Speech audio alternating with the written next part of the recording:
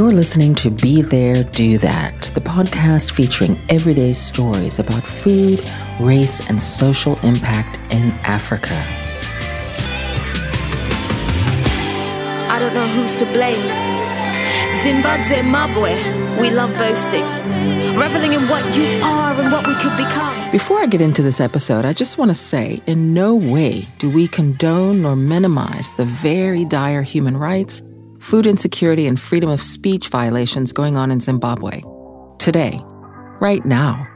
And it's with this very present and heartfelt sensitivity that we wanted to shine some light on the ancestral memories and bittersweet flavors of home which are carried on in the diaspora by present-day Zimbabweans. This, hopefully, to offer some additional hope in these desperate times and toward our belief in a future of African prosperity for all. Absolutely. That is where we come from. That was nutritionist-dietitian Cordialis Chipo Masora Kasalo, a Zimbabwean based in the U.S. Cordialis considers the luxury in health and wellness that she's been able to provide for her own children when reflecting on the state of her homeland and her ancestral continuum. I am from Harare, Zimbabwe. My family is in Harare. And growing up, every Zimbabwean girl, most Zimbabwean people will tell you that they have a traditional home or roots, as we like to nickname it. And I am from Chihota. That is my ancestral home. I'm envisioning my kids who are American born and American raised, and basically raised in a bicultural home, one American, the other African, with myself and my husband. And trying to merge those two. I know that wisdom that I was brought up and raised. And to my kids, sometimes that is the other. That is the other that they don't understand and sometimes cannot relate to. And so trying to bring that home, I'm introducing those ancient grains. I do make a millet, sorghum, or even teff pancake for them so that they can enjoy both worlds, but having to be innovative in some way so that they too can experience the health that I know is part of their lineage. Cordialis is one of the more than 3 million Zimbabweans living outside of Zimbabwe and in the diaspora, and that's since the turn of the millennium. Many of those actually fled the country due to recurring political, economic, and food insecurity crises. While nobody wants to leave home for perceived better options, what's worse is the fear of never returning. What then? How do we regenerate a sense of cultural connection and ancestral reverence for the land, language, and people when faced with the possibility of not going home again? You were thriving in delusions of grandeur, but I placed you on that pedestal, so I don't know who's to blame. Zimbabwe, we love boasting, reveling in what you are and what we could become. Well, I think it comes from our experiences. My experience was one in which I was educated that food is good for you and food is nourishing and will strengthen your health system.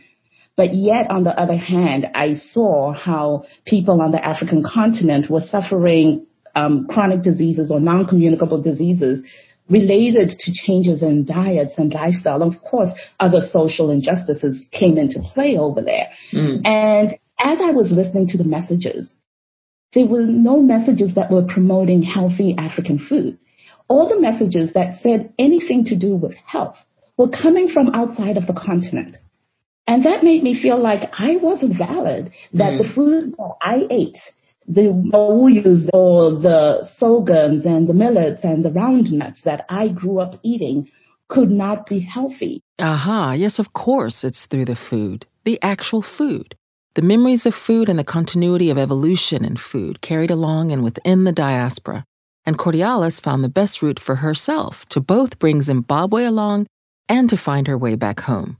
When I think of my ancestral home, to me, that was where I got my grounding in food, because that is the place where I learned about those traditional grains, the sorghums and the millets, and how to grow them, how to harvest them, and to prepare them so that you could make them for a meal.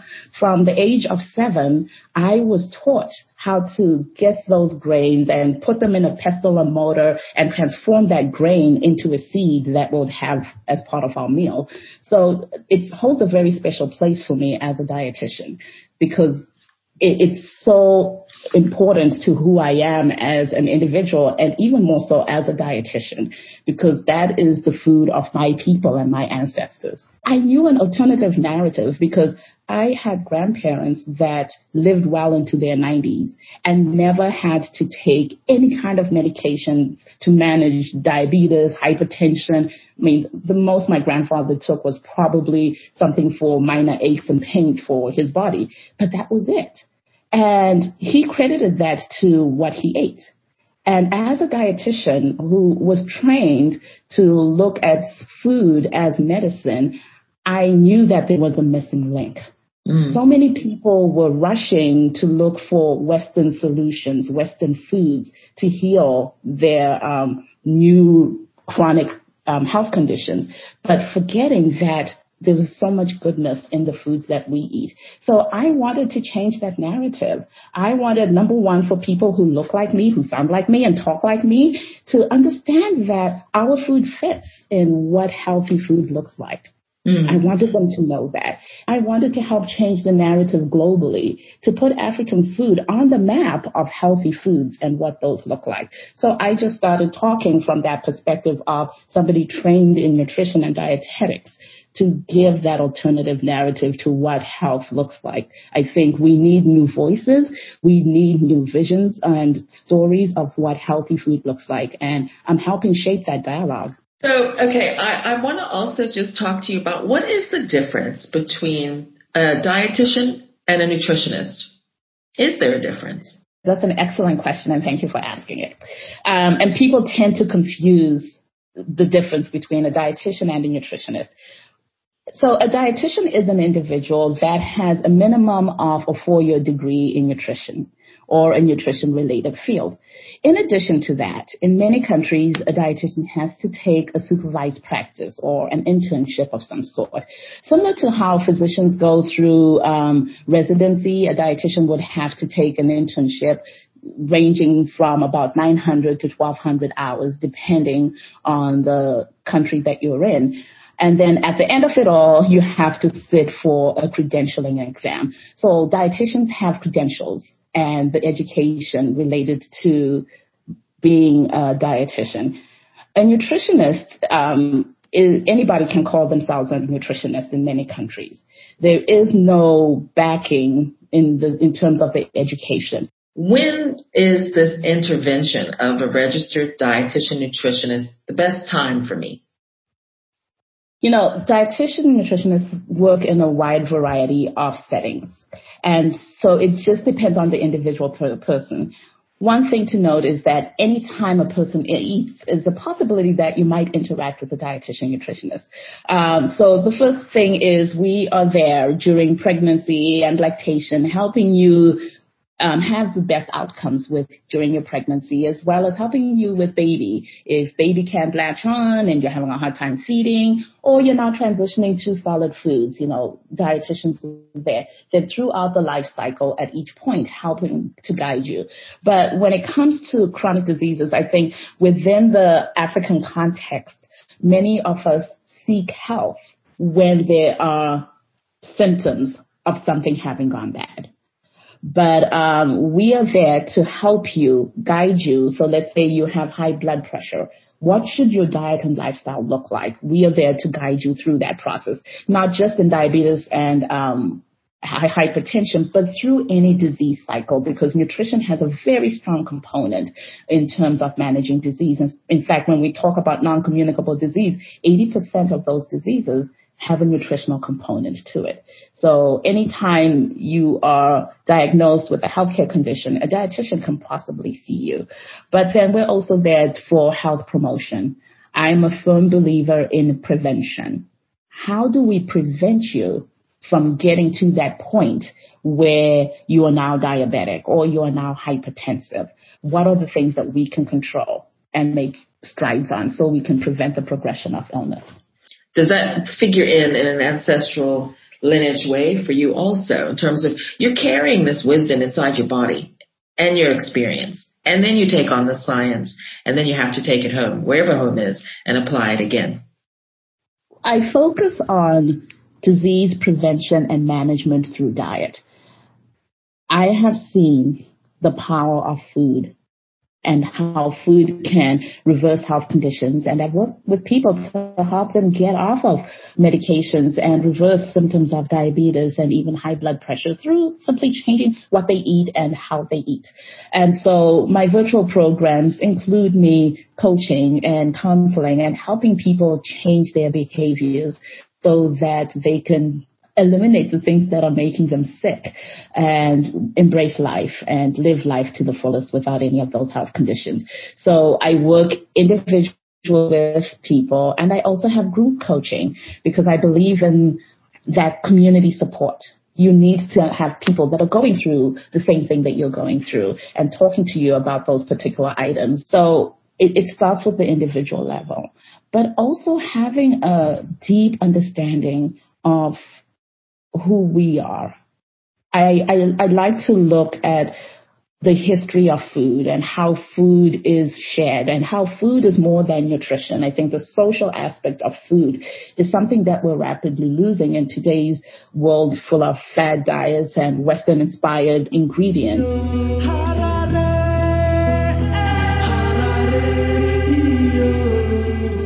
Again, with deep respect to the horrors of human rights violations and the dire situation surrounding current food insecurity in Zimbabwe, Cordialis and I expanded our chat about her business, the African Pot Nutrition.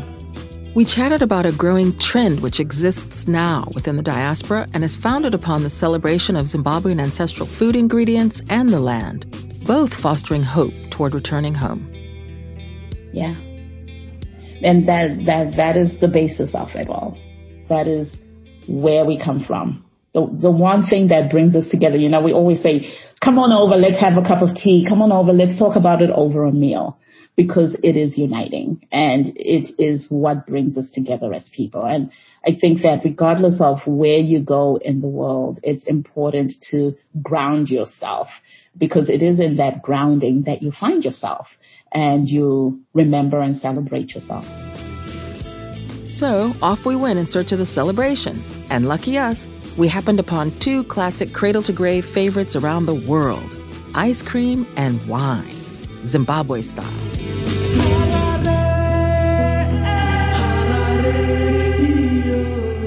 We did not have wine, not growing up.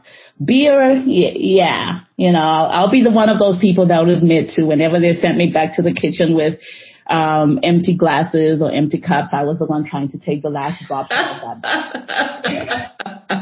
Yeah. But wine was not something that we saw of regularly. I mean, we knew it existed, but it wasn't something that was regularly served around our family or anywhere that we were, and certainly not in our ancestral home. Umtumbadi was probably the closest that we got to. I think the first time I had a glass of wine, I was probably my college years at a friend's party. Well, as they say, that was back in the day. But today, corks are popping in Zim thanks to one notable migrant. So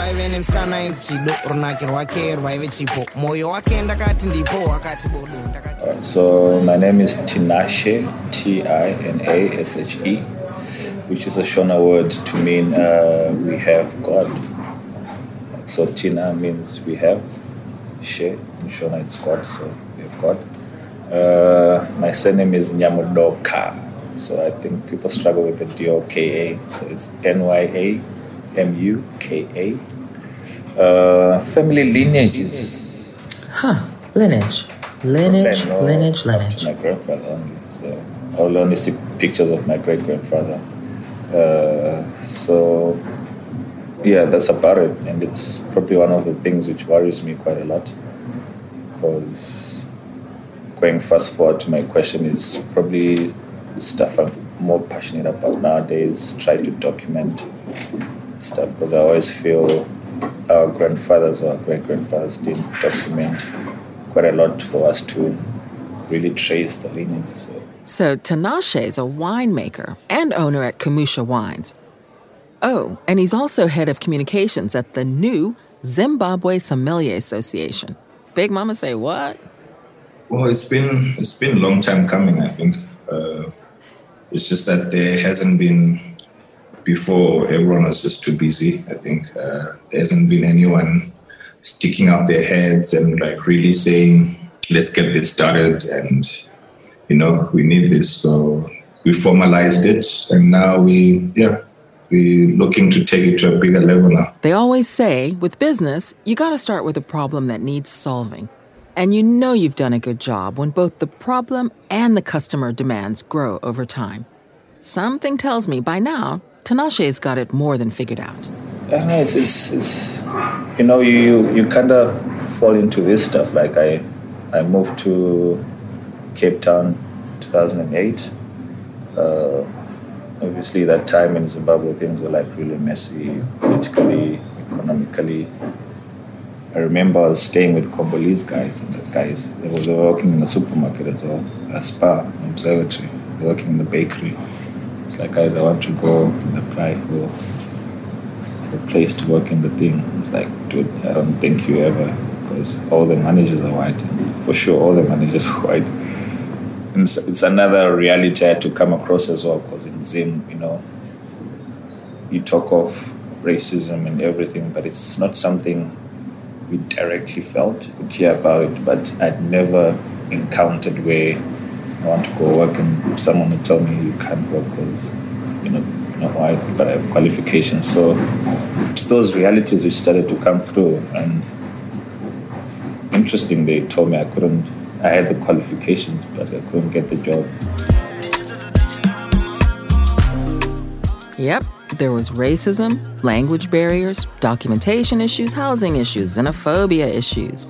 But something, or maybe someone, just kept pushing Tinashe forward. So I got my thinking and deep thoughts. I've always had that deep down in me, being entrepreneurial or being a purposeful guy. Like I always felt like I have a purpose somewhere, but never located it. Long story short, Tinashe found both his purpose and passion in less than 10 years, helped along, of course, with subtle whispers from his grandfather.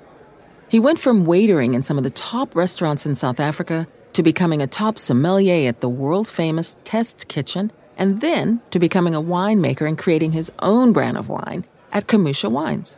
Back to Zimbabwe. Then I started thinking about it. And I was like, okay, I might as well call my wine where it's taking me. So Kamusha means your home, your roots, your origins. The connection to his lineage, sense of history, and the land further planted that sense of purpose that Tinashe had been looking for. It might be sticking to wine, but I feel like I was telling you about purpose. I think to drive a purpose or a story, you need a vehicle to do that. And I'm fortunate wine is that voice I needed, that sense of purpose I needed.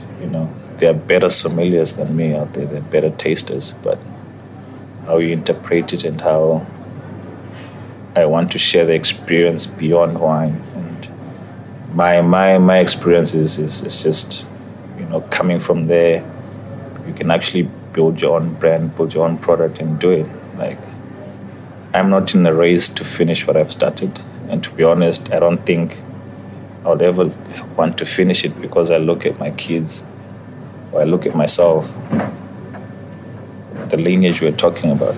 But if the wine is taking me to where I've been. So for me, it's always about building. So my wine became a vehicle of trying to put that in taste and bottle. Obviously, I knew I could sell it, and the tasting part, I knew I had to sell it in the test kitchen. So the flavor profile had to work with most of the dishes here. So from onset, I wanted to make wine which is drinkable with food in a way. So that's how the brand came about. Changing narratives and evolving a sense of purpose. That's not something we often give much credit to, but both travel along with us as we, migrants, immigrants, refugees, and expats, move about the diaspora. Too often, we're simply looking for that greener grass, trying to reach that next height, the promised land. And it's hard. Not only do we forget to stop to smell the roses, who's got time to relax? Share the simple pleasure of, say, an ice cream cone, recalling the innocence of a child. Well, maybe a few of us still do, but the theory seems to remain. Work hard, slog hard, and hopefully the next generation will have the luxury to play. Yeah, where were you when it mattered the most? Had to go through it all on my own. No idea the pain of an artist. Don't you dare tell me you see me grow. You expected to see me defeated, given to your words of discouragement. I never knew what a plan B is. I went for it because I wanted it. So if you want to test a theory, you start there, then you move into a different system. That's Tapiwa, scientist and former academic turned indigenous ice cream maker. He's a gourmand, really. Tapiwa knows how to play with food, people, language, and place. And boy, is he good at it. He's got a gift. So, my name is Tapiwa Guja, and I used to be Delray Tapiwa Guja. I mean, legally I still am, but that name Delray just came from someone's decision. It didn't really connect me to my people. And because at home, everyone calls me Tapiwa. And Tapiwa plays with all sorts of indigenous African ingredients, forming the basis for his ice cream brand, Topi Topi. Yeah. It's part of it is a concerted effort to be like, no, this is my identity, this is who I am. And I think being in a Stellenbosch context actually is what drove me to specifically working with African food and African ingredients. Ironically, right, you would think that's where I would go to be sort of assimilate into the system, but that's actually how I came out of the system, a whole different person. So Tapiwa means we've been given, parentheses, kind of a gift sometimes, and Tapi Tapi means yum yum for specifically sweet flavors. Right? That's the best way to explain it. It's like, it's an onomatopoeia, And so when I was trying to come up with a name, it just made sense. Like, that's when I was really like deep into my Tapiwa-ness, and also I wanted a name that reflected the message. I like that idea that there's an opportunity through this food to reconnect with oneself, culture, community. So when you were putting all this together and thinking, here's the concept, and these are the flavor profiles, and this is the consciousness behind it. Yeah, exactly. Yeah, definitely. So sometimes even my flavor names, I don't give them English names. Right, and people then have to ask, what is this? And I'm like, oh, it's this, is blah, blah, blah. Oh, you mean this? I'm like, no, I mean this, you know. So if I say something is Maputi, they're like, what's Maputi? I'm like, oh, it's like maize that's been popped. Oh, you mean popped maize then? I'm like, no, Maputi. You know, I make that insistence. Not to be difficult, but to encourage this acknowledgement and acceptance of the fact that these are all equally important things, that it doesn't always have to be the African sage or the African wild rosemary or the African, you know, it just is what it is, you know? Okay, let me just tell you how yum yum this all is. Simply chatting with Cordialis about Topi Topi flavors and ingredients took her way back, all the way back to Harare and her childhood. So, my favorite flavor has to be just a plain vanilla. That sounds vanilla? And there I was, trying to score an invite to dinner at her house. Spice it up a little bit, though. I will add some fruit to my ice cream, just because it adds a little color, and it also makes the ice cream that much better. But to me, ice cream, was something that we had as a treat. And it wasn't something that we had regularly. I would say probably once or twice a month. We had an ice cream man that came on his bicycle and he would ring his little bell. And if there was an adult or maybe my grandfather was visiting, then he would give us a little bit of money to go buy ice cream from the ice cream man. But it was definitely not something that my parents kept in the house and we had on a regular basis. Okay. So that sounds like, sort of big city ice cream story. I'm going to try one more time. What about something as unusual as a mawuyu? Oh, mawuyu. Mawuyu was something that we had when I lived in the city, and when we went to the Musika, which is the open air market, it was Mbare Musika, somebody would buy it. Or if somebody was coming from a place where mawuyu were available. So could you imagine that flavor transformed into an ice cream as a kind of, new world innovation? Would that appeal to you just off the top of your head? I love mawuyu, and when I hear about it as a flavor, I can taste it in my mouth because I can see that and how the creaminess of the milk and the cream would blend together with the baobab and the mawuyu. So I can see that as a flavor, and I'm excited to actually one day get to try that particular flavor. But I also know that young kids now are mixing mawuyu and with water and milk and forming their own little popsicles. And so I definitely can see that as a flavor in an ice cream. So, this is what I really love about what Tapiwa is doing with Tapi Tapi. What he's doing and envisioning with his innovations and flavors is extraordinary. And what is so compelling to me is he came at this much like you've done, from the science background. Went home to his ancestral home after an unfortunate experience with the family, and really in this sort of, fairy tale way, lounging in his grandmother's garden, thinking, feeling, smelling the smells and the aromas and the experiences from his childhood. He looked around and he said, okay, wait a second, actually, why don't I just go back to Cape Town, blend some of these indigenous flavors, use that science background, and make some ice creams?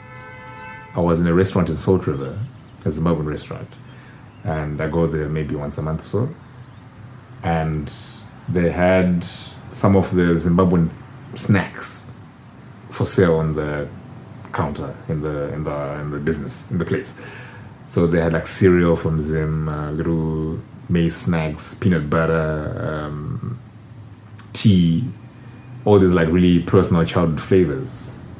Then I was like, hang on, I wonder if I can put that into ice cream. So I just bought like 5 of them. I was like, I want that, I want that, I want that, I want that. And I took it home literally that same day, made the custards, infused it. Next day I was like, this is amazing. This is it.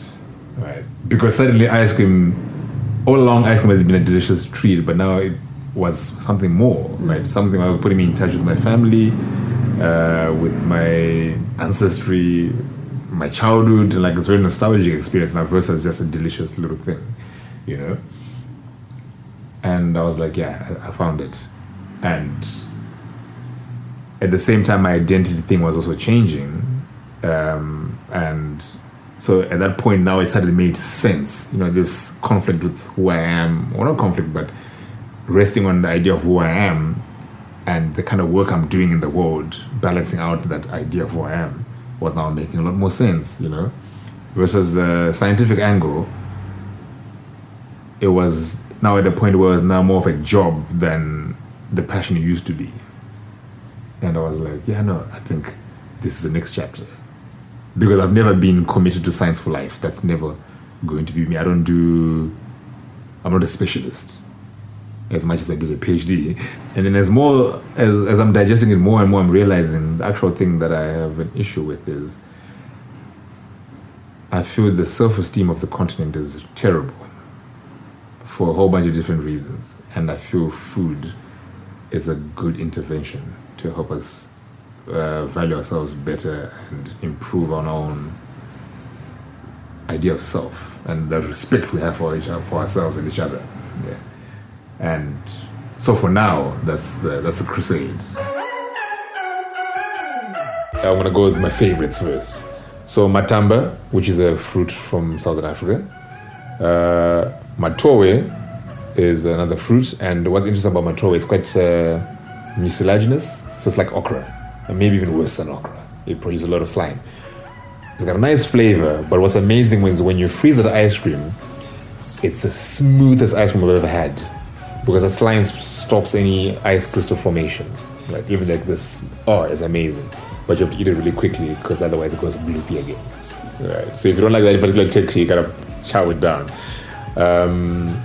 Maputi, which is the maize, fire roasted peanuts. So we do like a lot of fire cooking back home. So a lot of the flavors are quite smoky. Pumpkin and peanut butter, like roasted pumpkin and peanut butter puree. That's also called nopi. Blackjack, which is tsine, that's a leafy green. Baked clay. So at the moment, I'm really excited about these sort of. For the most part, I try to make it using things that have health benefits, and I tell people the health benefits. Right? But at the moment, I'm really focused on foods that work in a sort of female reproductive context. Right? So clay, for instance, people eat it when they're pregnant because of the iron deficiencies and they crave an iron, so they subsidize their diet with clay. Imagine that. Oh my goodness. That one blows me away. I can see the mawuyu ice cream. I can certainly see that. I can see the okra and the hibiscus, but the blackjack, that's very interesting. Sounds delicious. Yeah. I have to try it. Yes, definitely. Okay, I'm just such a surprise. Speaking of color and healthy, can you imagine blackjack ice cream? Now, who would have thought of that ever? Bring that ice cream.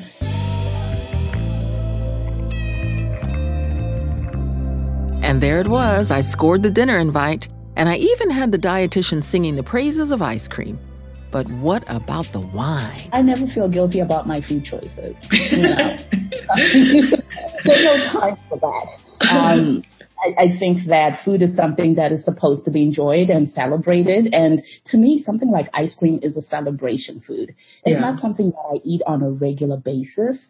And so there's no shame and there's no guilt in eating it. It's okay to enjoy it as part of your regular diet. Would you say the same about wine? See, I could kind of say the same about wine, especially red wine. Okay, first of all, Yolanda, we are having ice cream and wine when you come over. That's on the table. You know, I think people have this view of healthy eating as an all or nothing.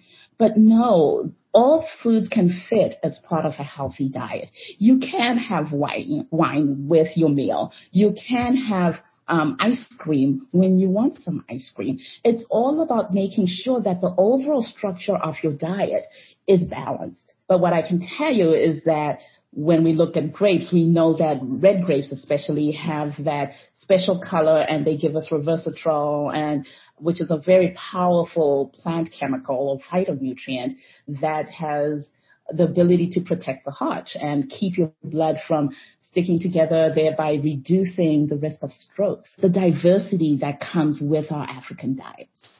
The more diverse your diet is, the healthier that it is. So there's nothing wrong with having treats and foods that we love because they play a role in our lives and they are delicious. I like delicious food.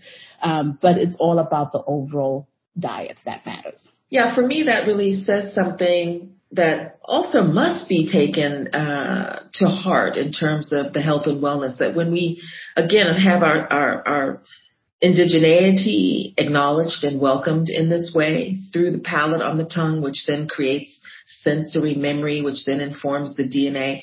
I'm really just on a bit of a riff around how we find ourselves leaving home, but bringing home along with us wherever we go. And what I aside from Tinashe's wine tasting really good, it's a world-class wine, and he's been awarded for it. He felt branding it Kamusha, the label in and of itself has an image of his grandfather's kraal. It's really a statement and a reflection on his ancestral landscape. Yeah, exactly. So it was quite interesting. Like when I sent out the label, mostly people didn't especially in the African community, it's like, oh, you can actually put a label like that on a bottle and it's acceptable. It's like, yeah. And for them, there was a connection. Oh, the conversation started, oh, you've taken me back home. I remember here. And I want that Kumusha home. I want that. So it was almost captivating, and it was telling a story before someone was even curious about drinking the wine. So for me, the challenge was, like you said, I had to get the wine taste as it was saying, I just didn't want to and that's one thing I feel some black-owned brands are struggling, because, they're putting the story there, but it's not tasting the same. It's not tasting the price. It's not tasting the identity. Whereas you can get a wine this established, you taste the story, you taste the identity. Well, absolutely. As it's interesting to me that Tapiwa, Tinashe, and myself all go back to that Kumusha. Because to me, that is the roots. That is where we come from. That is where we start from. And even though we're in the diaspora, the one thing that I have are those roots. The one thing that brings me closest to my homeland is food in my house. That is how I remind my kids and myself where I come from, those deep roots. And I think it's very important that no matter where in the world you are, you remember those roots. You remember where you come from, because that defines you at the very granular level. So we take that back and we bring ourselves back there, because it is our foundation. And no matter what, that is where we'll always go back, because you go back to what is comfortable, what you know. And for me, that is very powerful and extremely empowering, that regardless of where you go in the world, you have a home, you have a story, and you own that narrative. And for so many Zimbabweans and indeed Africans, our narrative starts at a place like Kumusha.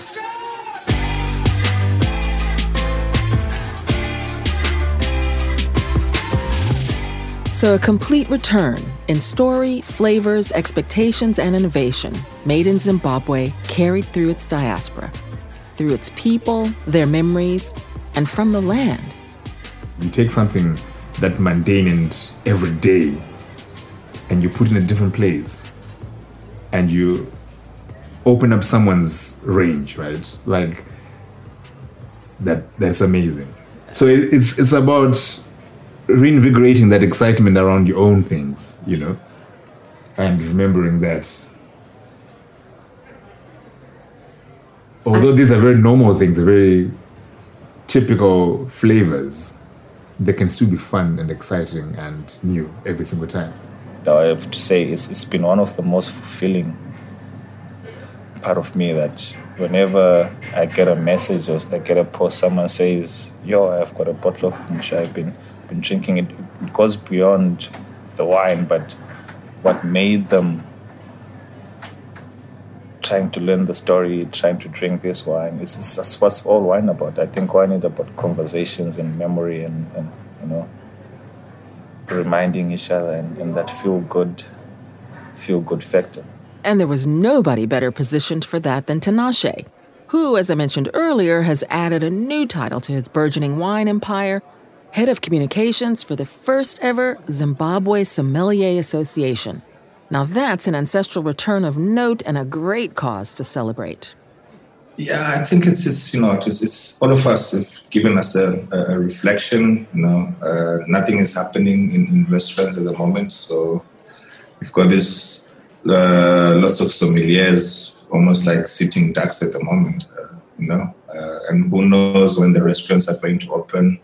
Some have closed permanently, so some guys might have lost their jobs already. So I think it's the right time to put heads together, come up with ideas of ways to sustain the profession post the pandemic. So I think it's just a good platform to really reflect and work out solutions going forward.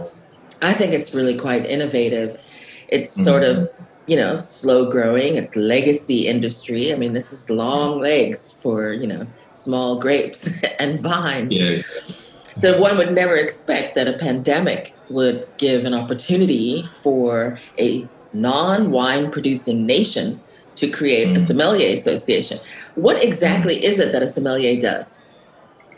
Oh, sommelier, well, by definition, is a wine waiter working in the restaurant floor, responsible for organizing wine lists, responsible for general upkeep of wine service standards in the restaurant. And depending on the level of qualification where you are, I ran a beverage program for the best restaurant in Africa for a while, and some guys are just there to service customers in the restaurant. But I think that the profession has evolved to encompass quite a lot of things, business side, service side, production and procurement. Well, I think sommelier, the best of the kind are the ones who recognize that at the end of the day, it's not about you. It's about the customer, the guest. You have to get an understanding of their taste, of their likes. So if you can't really discern that, then you're not really good at your job. So I think back in the days, it was about me, the sommelier, what I like, what I enjoy, imposing on you. Whereas I feel nowadays, it's just listening to the guests, and if you were to bring something different, is the way you interact, the way you relate, and the way you recommend, and your level of understanding and discerning it without really, forcing it someone's throat in a way. So I think it goes down to personality and level of understanding, I suppose, more than the qualifications. You can be the most qualified, but, at the end of the day, it's a service industry. You're the head of communications now for this association. And a visitor to the continent may be surprised to find a sommelier association from Zimbabwe. So what makes it relevant? Why is there a need for a Zimbabwe association? Africans are liberate. Zimbabwe. No more internal. I'm building stuff for my daughter. Maybe when they get there, like, oh, my dad tried this, but he couldn't finish it. But I think he went wrong that way. But there's a reference. There's somewhere she can start. There's somewhere they can start. And I feel I didn't have that. And my mission is, it's so taxing. It's so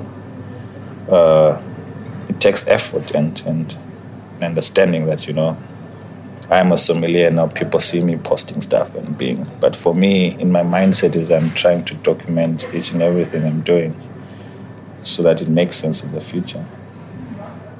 10 years down the line, when Kumusha is selling 1 million bottles, people have to know that I started with 1,500 bottles. Yeah. And it's a feeling I have, and I've grown from 1,500, 2,000, 4,000, next year even more.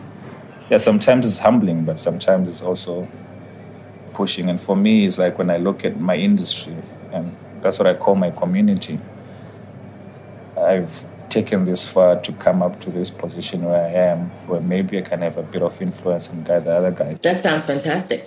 Do you plan to go back to Zimbabwe with the association to offer the same sorts of certifications, judging, education, all of that range? Yeah. So it's just part of that education. My wine is now available in Zimbabwe, so I'll be spending much time there. There's I think in the midst of everything, there's still opportunities. My wine is called home. It's not for a reason I called it home, because I think the greatest impact I'll make is when I'm home. And brothers, you're right, you're right, you're right, you're right, you're right. So there again, like with a collaborative community of bees brought together for the common cause to further the lineage of the queen, to feed her brood, and to secure food and land for the future, it all comes back to story, ancestry, a sense of home, especially in times like these of economic, political, and food insecurity. We should be able to do just fine with the things that already are here, right? But I think one of the biggest challenges for me, is the pallets that are driving industry and the food industry and agriculture, they're not African pallets, so they're going to drive for things that are familiar to them, you know. So as long as that's not changing or it doesn't improve, the reality is the money will always go to those sensibilities, yeah.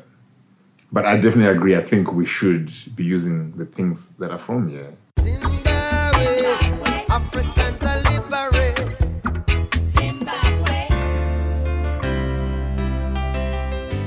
And so we finish this episode as we began, looking toward a positive African future for all. And as such, I'd like to dedicate this episode to Creating Better Futures, a Zimbabwean-founded, volunteer-based charity who's made it their mission to feed and support Zimbabwe's vulnerable children during this uncertain time. So please follow the links on our Instagram page at Be There Do That for more info. You can use our PayPal account details here on the website page for this episode to donate as little or as much as you can to help support Creating Better Futures. Thank you so much in advance.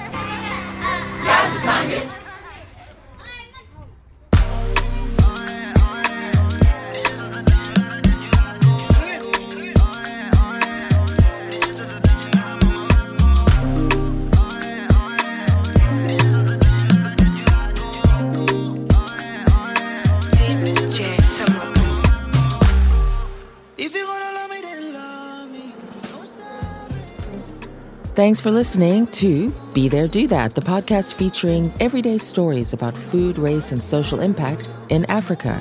I'm Yolanda Busby. You can find us at Be There, Do That on Instagram and on all of your favorite pod feeds. So share and keep enjoying. Thanks again. This podcast is brought to you by Litaflora African Botanicals and Sourcing. What can we find for you? With sound design by Melanie Robertson at Origin Audio in Cape Town.